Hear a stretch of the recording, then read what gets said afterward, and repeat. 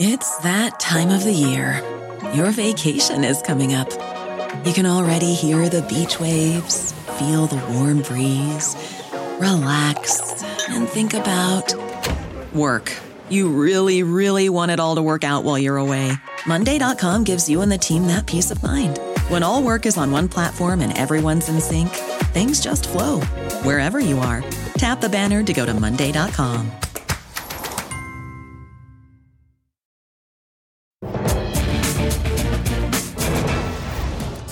Good evening, everyone. We begin the ReidOut tonight with Russia's relentless assault against Ukrainian civilians.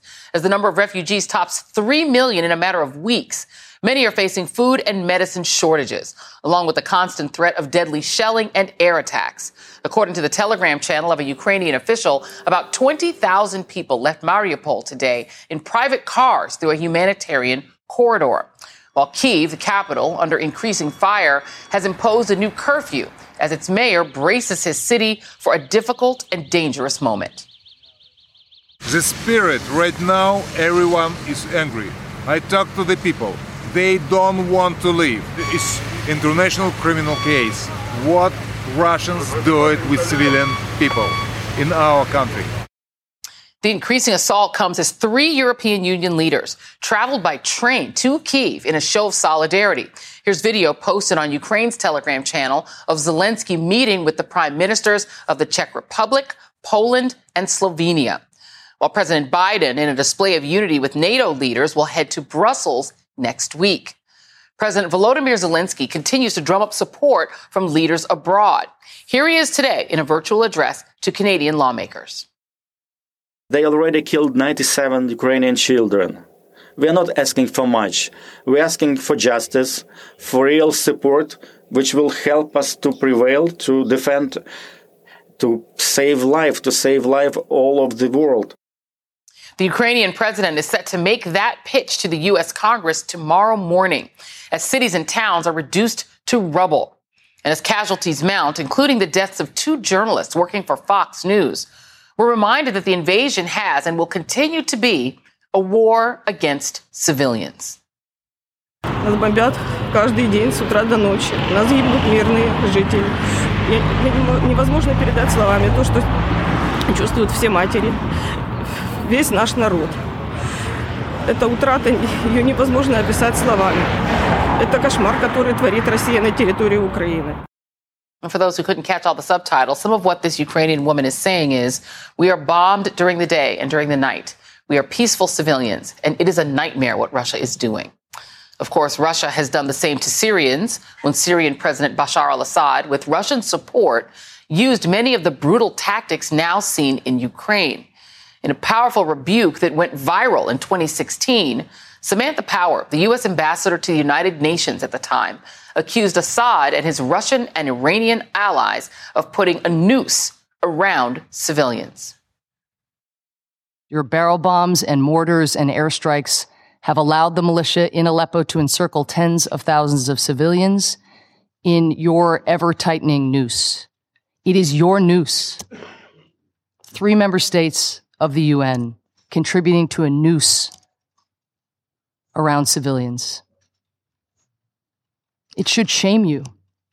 Instead, by all appearances, it is emboldening you. You are plotting your next assault. Are you truly incapable of shame? Is there literally nothing that can shame you? Joining me now is Samantha Power, who is the administrator of the United States Agency for International Development. Administrator Power, thank you so much for being here. I am pleased to get the chance to talk with you. I will note for our audience that you began your career as a journalist, and you have covered the sort of wars and horrors that have taken place in places like Bosnia and East Timor, Rwanda, Sudan, Zimbabwe. When you look at what's happening in Ukraine right now, do you see the same kinds of, let's be blunt, war crimes?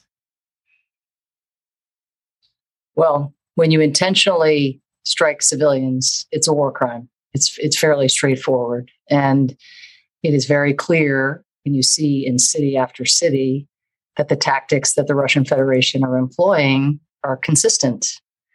They are denying food, medicine, water into civilian areas, and they are shelling residential buildings, maternity hospitals, more than 31 medical facilities that have been verified, probably more once there's more access granted. So it is as dark as anything I've seen in my life, in my career. Do you think that the impunity with which Russia has been allowed to operate in places like Syria, the fact that their mercenaries have operated in places like Zimbabwe, and there's been no repercussions for Putin, there's been no repercussions for Bashar al-Assad in the, complete laying waste to Aleppo with the help of Russian forces. Do you think that that impunity communicated in some way to Putin that he could get away with this, and that might be the problem, that he needs to be personally sanctioned for what's happening? Well, as you know, he has been personally sanctioned, as has the Russian economy and so many sources of wealth and income for the oligarchs who have surrounded and enabled and abetted Putin. Our focus is on keeping this unprecedented coalition together. In the Syria crisis, notwithstanding gas attacks and the attacks on Aleppo, there was a lot more division than there is now. You could not have mobilized the kind of UN General Assembly rebuke that Ambassador Thomas Greenfield mobilized along with her Ukrainian colleagues just a week ago.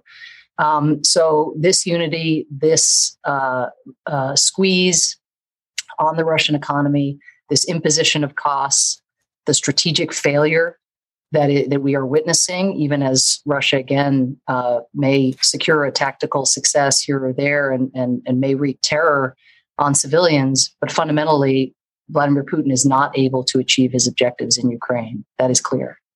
Do you think, and ultimately you're correct, he's been personally sanctioned, but will he ultimately go the way of Slobodan Milosevic? Could he be, in theory, tried for war crimes ultimately for what he's done? Life is long and I can't speculate. I wish I knew what was coming tomorrow, never mind in the distant future. But I think what's important is we in the U.S. government and our European friends are funding the partners that we have been funding for years as they moved in a democratic direction, as they sought to integrate their economy with Europe, as they sought to build the rule of law and end the kind of impunity that we see officials in the Russian government enjoy. Those same groups that we've been funding for years for those purposes, many of them have now turned their sights to gathering evidence, knowing that the International Criminal Court has announced that it plans to open an investigation, knowing that the Human Rights Council last week created a commission of inquiry where a lot of that evidence will ultimately be funneled. So there's personal accountability for individuals who've had their assets frozen, who won't be able to travel, who've seen their rubles depreciate, who've seen access to the kind of perks that being friends with Putin had enjoyed before. That's personal accountability. This other form of accountability, lies in the future, but we need to build the evidentiary record now. We have a piece of video of yourself in Bosnia back in the day in your diplomatic career. And, just to compare the amount of devastation and the number of refugees and displaced persons that are being created now. There you are. The wars in Yugoslavia from 1991 to 2001 created 2.4 million refugees, 2 million internally displaced people, and 100,000 people were killed. Moving to Syria, 6.6 million refugees, 6.7 million internally displaced, 350,000 people killed. And that was from 2011 to today. We already have 3 million refugees in several weeks, not a year. This is an unprecedented number of displaced people. How does Europe absorb, number one, poor countries like Moldova who don't have, huge economies? Is it even possible? Because if you do the math, 3 weeks from now, it could be 6 million people. How do the surrounding countries even physically absorb this many refugees? You're right. I mean, this is a country of 44 million people that Putin has sought to invade and appears intent on trying to destroy. And the pace of displacement we are seeing right now, I have never seen in my career. It's not only the 3 million that you mentioned, but it's also the 100,000 people that have crossed further afield into Europe and crossed the border that where so many journalists are gathered, it's the 2 to 3 million internally displaced. So already, well over 10% of the population of Ukraine displaced. And as you note, we're just a little over 2 weeks into this war. So this is something where we have to look ahead. We need to prepare for much larger influxes. If some of the bigger towns, for example, like Odessa in the south, were to be attacked, that could mean another million people coming further into Europe. If you started to see larger scale evacuations being allowed, because remember, the Russian Federation isn't even allowing wholesale evacuations from major civilian centers in the east in the way that international law demands that they do. But you're right. You could see the numbers that we're seeing now pale in comparison to what we see a few weeks from now. And what that means is that it is possible for those frontline states, especially Moldova, a country of just 3 million people that's not a member of the European Union, that has never fielded a refugee flow like this before and is now at capacity with 140,000 people from Ukraine living in Moldova, but several 100,000 more have passed through Moldova and moved on to Romania and further into Europe. You will see more and more people entering Poland and then going to Germany, going to Spain, going to the country of my origins, to Ireland, which has been incredibly welcoming on a per capita basis. And I'm sure there'll be questions beyond that if this refugee flow continues. But that is why, again, our focus is on changing Putin's calculus in the here and now, just as the Ukrainian president's focus is in sitting down for diplomatic talks in the hopes that de-escalation can be achieved and that peace can be brought to this country before you start to see the doubling, the triple, even the quadrupling of population flow from what we have now.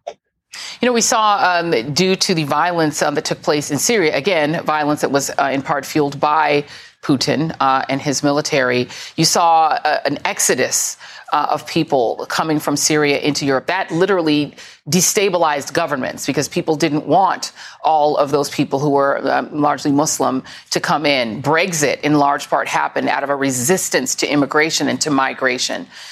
Do you foresee this migration at some point becoming destabilizing politically in Europe? And should the United States and Great Britain take more refugees from Ukraine? Well, as you know, we have, of course, it goes without saying, extended the visas of Ukrainians who are present here under TPS. And I think so far we're not hearing from those Ukrainians who are crossing the border, other than those who have close family members, in select cases who are in the United States, but we're not hearing an outpouring of a desire to go further afield. Because remember, all of these families have left their husbands, their sons, and their fathers behind, and they want to stay close. And above all, they want to go home. They expect to win the war, and they expect to return to their homes and get about the business of rebuilding. And I know that feels a long way off, looking at some of the ghastly images from today, but that is the conviction of the people who are there. If we start to see the kinds of population flow that we were referring to earlier, absolutely, I think every country is going to have to consider, what its share of the responsibility is to welcome individuals who are part of that flow. But for now, again, Europe is managing this with great generosity. And in a spirit of unity that you're right, we didn't see with regard to prior flows. In terms of the American, domestic political welcome, usually historically, the question of whether to welcome large numbers of refugees has been polarizing. It was polarizing crazily during World War II when Jews were fleeing Hitler. It was polarizing in 1956 when Hungarians were fleeing Soviet tanks. It was polarizing when Cambodians and Vietnamese people came to this country after the Vietnam War. So far, again, in Europe, it has not been polarizing. And I would really hope that the unity that we have seen up on Capitol Hill, the bipartisanship, all of the congressional delegations who are going to the border, hearing these stories firsthand, could allow us to maintain that unity and that solidarity over time. Indeed. And I neglected to mention, of course, Afghanistan, which also became a question of how many people would be welcomed there. We spent 20 years fighting a war there. And again, there was this question of how many we would welcome. Samantha Power, I didn't even have time to ask you about being sanctioned by Putin. You're on a list with Hillary Clinton, who had she had a great line about it, about whether or not you're not going to be able to spend all of your rubles. They're worth so much. But apparently you're on quite a long list of people who've been sanctioned as well. But I won't even ask you about it. I'm going to leave it there. Administrator Samantha Power, thank you so much for some of your time. Up next on the ReidOut, the courageous efforts to undermine the Russian propaganda machine and the harsh measures being used to stifle dissent. Also, a Republican congressman called them tourists. Now, a document revealed in the indictment of a former Proud Boys leader, Enrique Tarrio, reveals a detailed plan to storm government buildings on January 6th. Plus, Putin may have unleashed his secretive paramilitary group on Ukraine. But the reemergence of the Wagner group tells us a lot about how badly things are going for the Russian military. And as we go to break, take a look at the stirring performance of the Ukrainian national anthem at last night's benefit concert for Ukraine at the Metropolitan Opera in New York.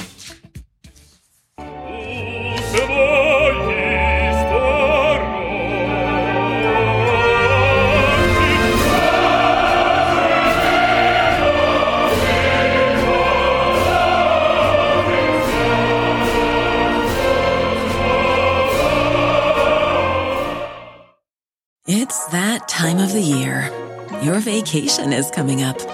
You can already hear the beach waves, feel the warm breeze, relax, and think about work.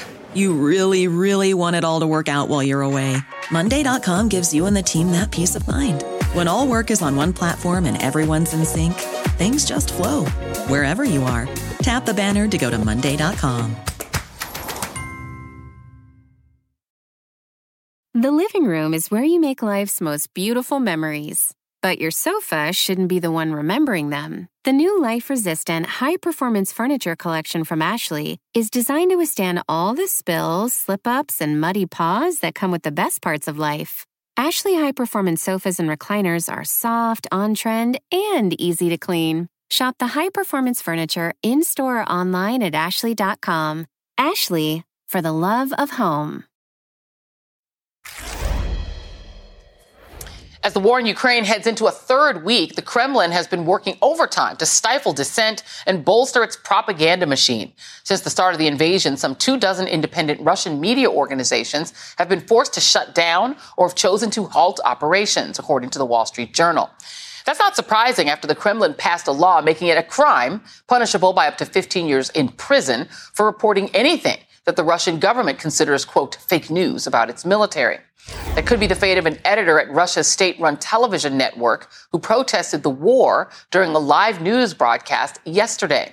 Marina Ovsyannikova was in court today and fined 30,000 rubles, or about $300 American, for a video message she recorded before her on-air protest. There is no word yet on what charges she will face for the actual protest. And the Daily Beast reports that there are others who have dared to veer away from the government's talking points on Russian TV. Some even pleading with Putin to stop the war before sanctions bring down the country. Joining me now is Julia Davis, columnist for the Daily Beast. Give us some more details, Julia, about this, because it's incredibly brave. I thought that what Ms. Ovsyannikova did was incredible. She walks out and does this physical protest, but she was smart enough to record a video beforehand and send it to a human rights group so that we could understand what she was doing and why. But she still faces incredible peril. How prevalent are those kind of protests, or are they increasing in number? I have been watching Russian state media for years and monitoring what happens there. I've never seen anything like it. I was incredibly stunned by her bravery. But there are cracks in the facade of the Russian state media, even though it is extremely tightly controlled by the Kremlin, where even pro-Kremlin pundits are starting to question the wisdom of invading Ukraine and calling for the bloodshed to stop. And do you think that these protests I don't know if you're able to sort of tell how much they break through and how much of the Russian population, because as reporters have been telling us, if you go out into sort of the rural parts of the country, people are much more reliant on state media. So this obviously would have broken through there. But if you're in the more urban centers, if you're in Moscow, people are more knowledgeable. Do you think that the truth about the war is getting out in a large way? I think it is. And what she did definitely brought it to millions of people that would at least make them question what is going on, what is so severe and serious that this woman would essentially throw away her future in order to expose it and speak out against it. In your Daily Beast article, you talk about some of the really absurd things that are being said on Russian state TV. This is from your article. We should be thinking this is a Russian parliament member known as the Kremlin spin doctor went on state television with these wild demands. We should be thinking about reparations from the damage that was caused by the sanctions and the war itself, because that too costs money. We should get it back. The return of all Russian properties, those of the Russian Empire, the Soviet Union, and current Russia, which has been seized by the United States and so on. The host then chimes in and says, are you including Alaska and Fort Ross? And this man named Matyevchev says, yes, that was my next point, as well as the Antarctic. We discovered it. It belongs to us. That sounds so absurd that it's hard for me to believe anyone, even if they are aficionados of state TV, would believe it. They obviously don't think too much of their audiences. It's desperation speaking. It's the same kind of desperation that caused them to impose so-called sanctions against Joe Biden and Blinken and Hillary Clinton. It's ridiculous posturing, but at the end of it, they know there's not a thing they can do to us economically, and all they could do is tell their people that are panicking about what's coming for their economy that this won't last long, that as soon as they have their so-called victory over Ukraine, the West will get over it, move on, and not only lift the sanctions, but compensate them for the damages, which is, of course, ridiculous. But there again, so is the rest of it. Do you think that the sense of financial isolation, economic isolation that is setting in Russia, where people can't use their ATM cards, the SWIFT codes don't work, where people can't even, do you think that actually breaks through? Or is that just something that urban Russians are dealing with, and those who are dealing with it are leaving or trying to get out of the country, but that, broadly people don't feel it? I think people are feeling it quite broadly, and that was one of the things that even pro-Kremlin pundits were complaining about, and they were so brazen to even say that the Russian government is impotent against these sanctions and shouldn't have even started what they started in Ukraine unless they prepared economically for the fallout. They are complaining that they won't be able to fix their cars without the parts, that their phones will be unusable, and it very much will impact average Russians as well. Yeah, welcome to Cuba. They're going to have to start driving current cars for the next 30 years if they keep it up like this. I wonder about whether or not we've got some nitwits on U.S. television, one network in particular, even though their own, brave journalists are out there taking risks with everyone else reporting on the war, and they're being refuted by people on places like their morning show, where a lady from the real world said, well, we should have just done what Putin said and everything would be fine. Or Tucker Carlson, who's essentially kind of become the American spokesman for Putin and Putinism. Does that break through in Russia? We've gotten a report from Mother Jones that the Kremlin is actually advising state TV to use Tucker Carlson. Do these broader U.S. pro-Kremlin voices break through as well? And what impact do you think they have? We were just talking about that very topic, actually, when they were talking about the impact of the sanctions, and there was such a doom and gloom in the studio that the host said, we might as well just lay down and die. It's all so bad. And then he said, well, to lighten up the mood, let's watch a clip of Tucker Carlson. And that was something that is so common lately. No matter which channel I monitor on the Russian state television, inevitably there will be Tucker Carlson and one of his friends telling them how smart Putin is, how he's outfoxing Biden in every step, how Russia is supposedly not going to be affected by the sanctions, and how quickly they can break Ukraine's will to resist. So he is one of those voices that is constantly being featured there. And as you know, and have covered before, I have written about it for years because it has been so obvious and so overt. Even Russian pundits had wondered out loud on state television how long before Tucker Carlson gets arrested for being a Russian agent. It's a little too much even for them. Yeah, indeed. It's why we've gone from calling him from calling him Tuckums to calling him Putin's little helper, because he definitely seems to be trying to help. Julia Davis, thank you so much. Really appreciate you. And before we go to break, a quick shout out to our very own ReidOut writer and producer Kai Ma for her stirring, insightful essay on the plight of Ukrainian refugees and how their struggles echo those of her own family members when they fled North Korea more than 70 years ago. You can read it along with other powerful essays, fresh opinions, and sharp analysis online at NBC News Think. You should definitely read it. And up next on the ReidOut, a judge orders the former leader of the Proud Boys to be detained, and new information about a document detailing plans to storm government buildings on January 6th. That is straight ahead. We'll be right back.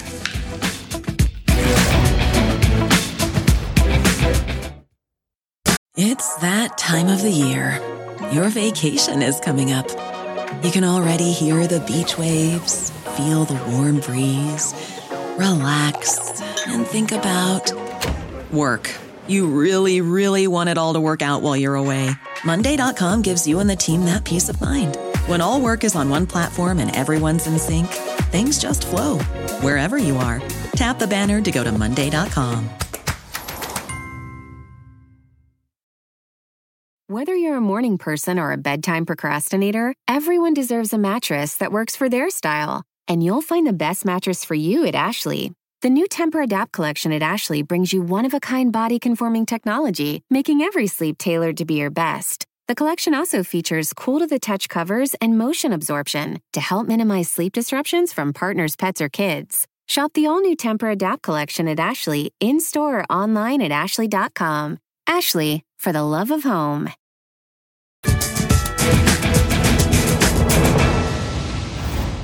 A Miami judge ruled today that the indicted former leader of the Proud Boys, Enrique Tarrio, will remain in jail pending trial. Tarrio, who recently stepped down as chairman of the right-wing militia group, was indicted last week on 7 counts related to the insurrection of January 6th, including obstruction of an official proceeding. Now, of course, Tarrio was not physically at the Capitol that day. He was ordered by a judge to leave Washington one day earlier following his arrest for burning a Black Lives Matter flag and possessing 2 magazines of ammunition. The prosecutors say he still led the advanced planning and remained in contact with other members of the Proud Boys during the siege. The New York Times is also reporting on a document found in Tarrio's possession, which contained a detailed plan to surveil and storm government buildings around the Capitol on January 6th. That's according to people familiar with the document, which was titled 1776 Returns. And while they said it describes a goal of occupying 6 House and Senate office buildings, as well as the Supreme Court, the plan itself is eerily similar to what actually transpired at the U.S. Capitol. The Times is careful to note that it's still unclear who drafted the plan and whether it guided the actions of the Proud Boys on the day of the siege. But the document could help explain why prosecutors chose to charge Tarrio with conspiracy, even though he was not at the Capitol during the attack. With me now is Harry Litman, former Deputy Assistant Attorney General and host of the Talking Feds podcast. This is scary because this is now beyond what we saw, the horrors we saw unfold at the Capitol, taking it to other buildings. And I want to read just a little bit of this. Broken into 5 parts. This is how the Times describes this document.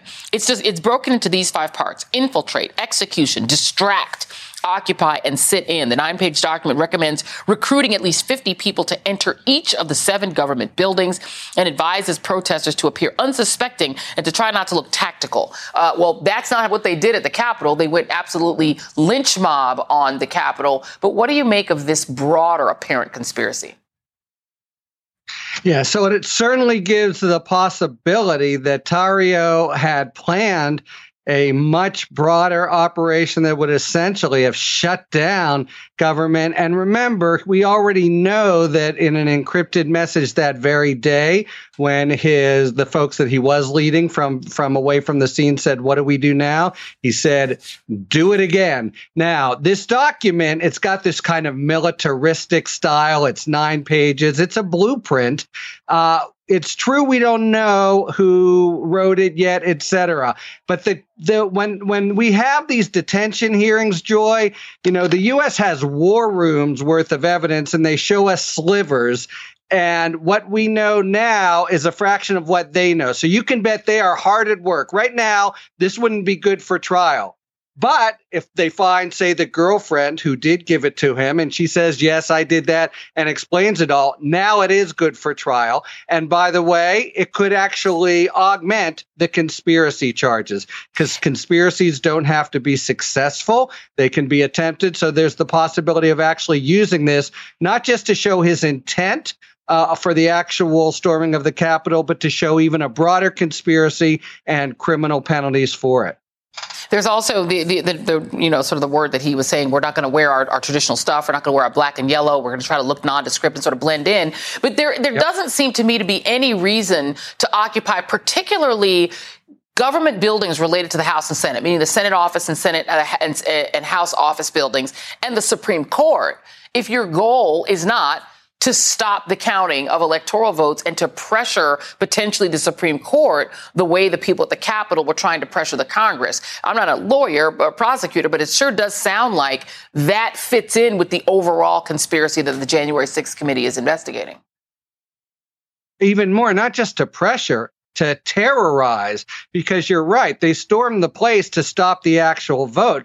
But if they're occupying simultaneously, and as you say, they sort of sneak in, that's the whole plan, distract, and then boom, they're there. Now there are justices whose lives are in danger, senators, anyone in Congress. They're essentially a rebel army occupying all the essential, not just buildings, but personnel of the Capitol, everything but the White House, and saying, do what we say or else. You can fill in the or else, but you can bet that would have brought the government to a halt and given them much more leverage. I don't know if they thought through to the next stage, but right. This is a true terrorist, widespread plot to do many things at once, kind of like 9/11, right? Four different venues. They want to terrorize and shut down the government and terrorize the nation.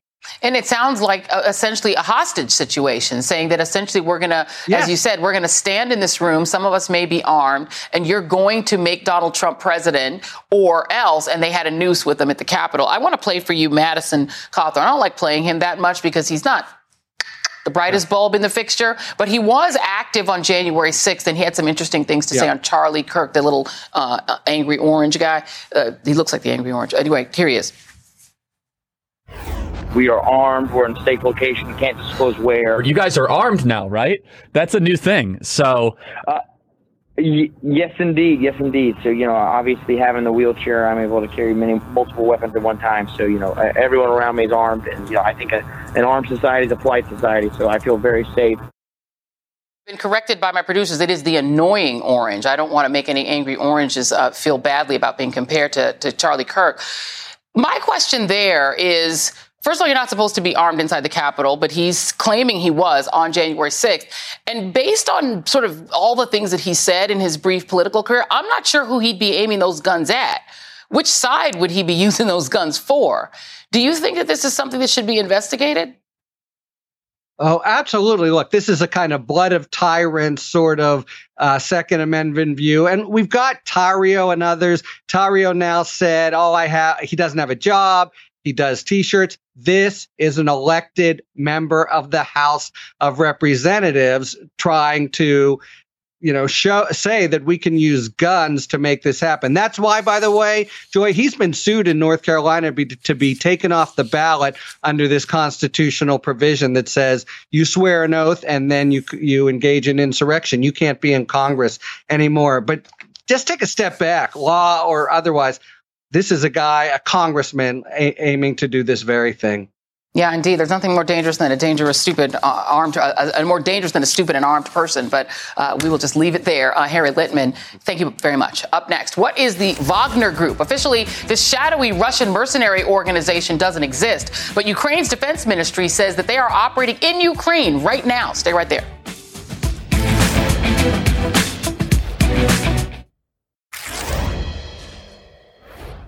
By now, Vladimir Putin has made no secret of his insatiable appetite for destruction. What he has kept secret is the shadowy constellation of mercenaries that his country uses as his forces of destruction. And there are credible reports of their presence in Ukraine. Now, you've probably never heard of them, and I can't show you images of them, but that is sort of the point. That group is commonly referred to as the Wagner Group. According to Foreign Policy magazine, there is no single registered business called Wagner. Rather, the name has come to describe a network of businesses and groups of mercenaries that have been linked by overlaps in ownership and logistics networks. Entities making up the network have been described in sanctions designations by the U.S. Treasury Department as being involved in a wide range of activities, including working to suppress pro-democracy protests, spreading disinformation, mining for gold and diamonds, and engaging in paramilitary activity. The man in charge of that paramilitary group, Dmitry Utkin, just so happens to be a close friend of Putin. He's so elusive that few images of him even exist. Fontanka, an authoritative Russian language website, has published what it says is the only known photo of Utkin. NBC could not verify the image. According to various reports, Utkin is an aficionado of the aesthetics and ideology of the Nazi German Third Reich.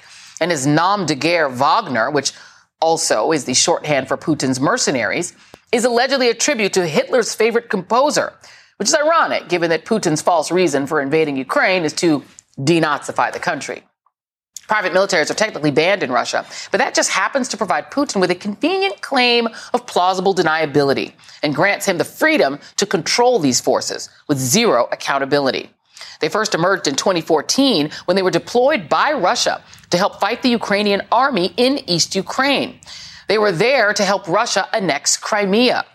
They've been active in Syria, Libya, Madagascar, and more recently, they've been seen in the Central African Republic and Mali. Putin's personal killers have been accused of sickening atrocities around the globe, including torturing and beheading a Syrian soldier and raping women in the Central African Republic. They've also played a key role in carrying out Russian strategic goals abroad by influencing various elections. It will not come as a surprise to you that the man funding this group also has close ties to Putin. Stay tuned. After the break, you'll find out who he is and what he has done to the United States. Vladimir Putin's campaign of violence would not be possible if it weren't for this person, Russian oligarch Yevgeny Prigozhin, who's believed to be financing the Wagner Group. The man most commonly known for being the sausage king of St. Petersburg and Putin's chef has extensive ties to the Russian Ministry of Defense, which made him a natural choice for managing Putin's covert forces. Now, you might recognize the name because he was sanctioned multiple times by the U.S. Treasury for financing the Internet Research Agency, better known as the Internet Troll Factory, which interfered in U.S. elections in 2016 and 2018.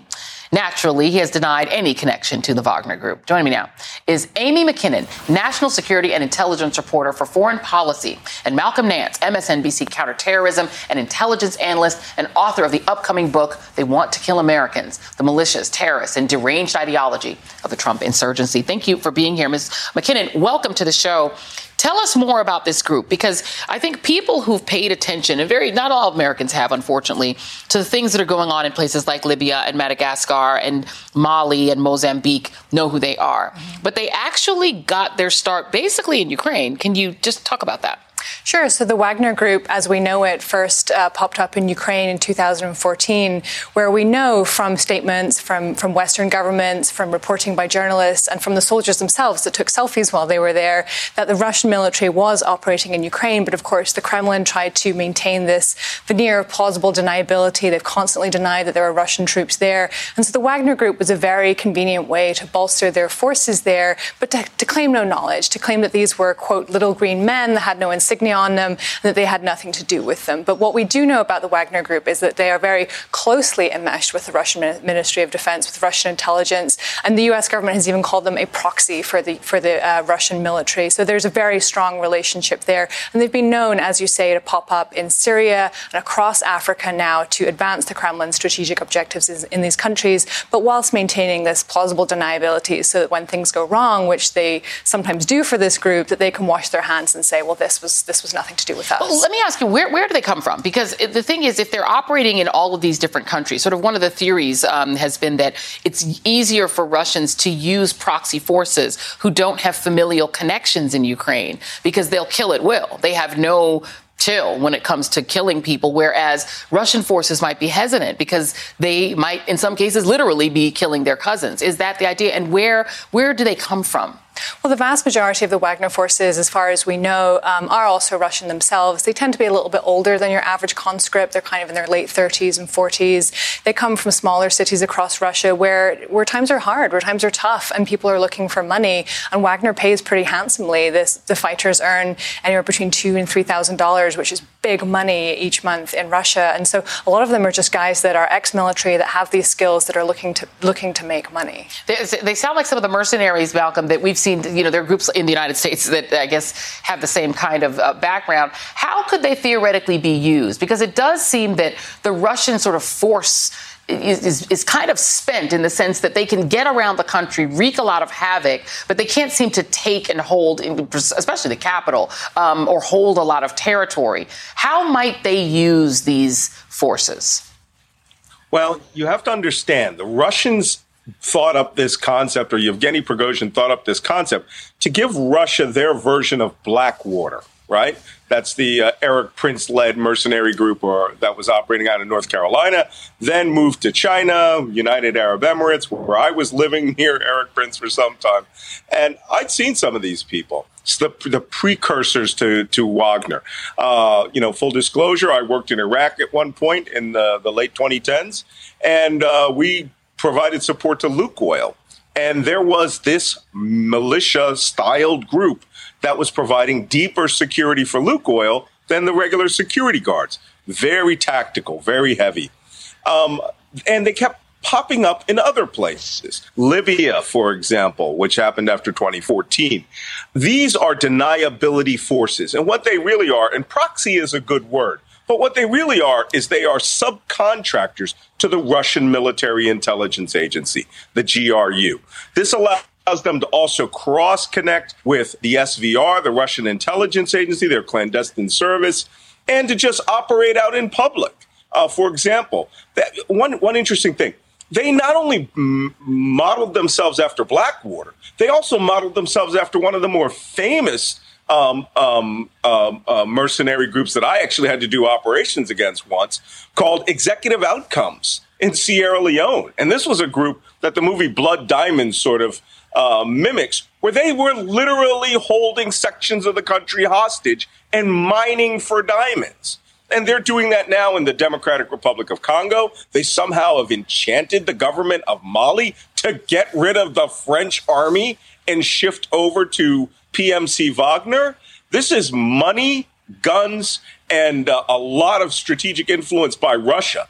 However, didn't work out so well for them in Syria when they tried to take on 12 special forces soldiers and lost 250 Russians dead, because we know how to play this game and they're just amateurs.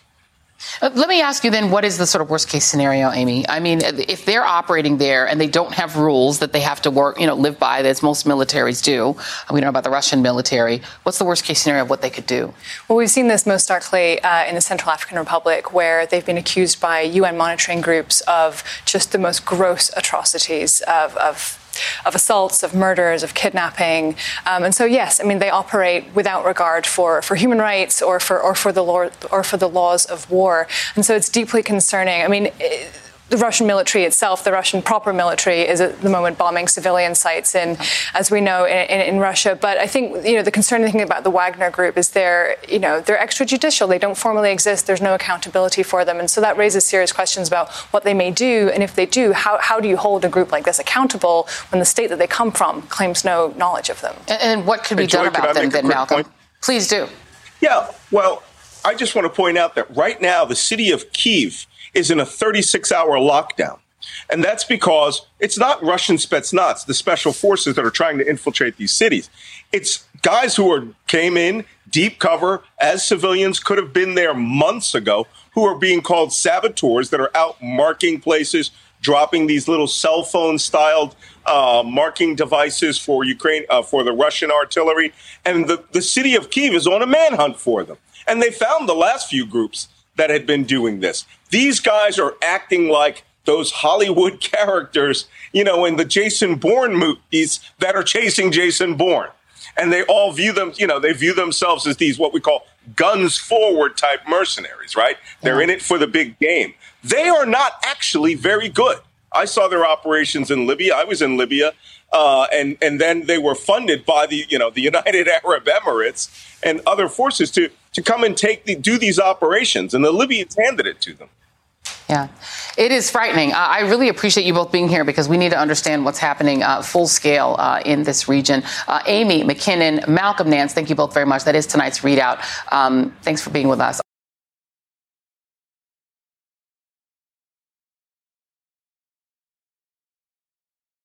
It's that time of the year. Your vacation is coming up. You can already hear the beach waves, feel the warm breeze, relax, and think about work. You really, really want it all to work out while you're away. Monday.com gives you and the team that peace of mind. When all work is on one platform and everyone's in sync, things just flow. Wherever you are, tap the banner to go to Monday.com.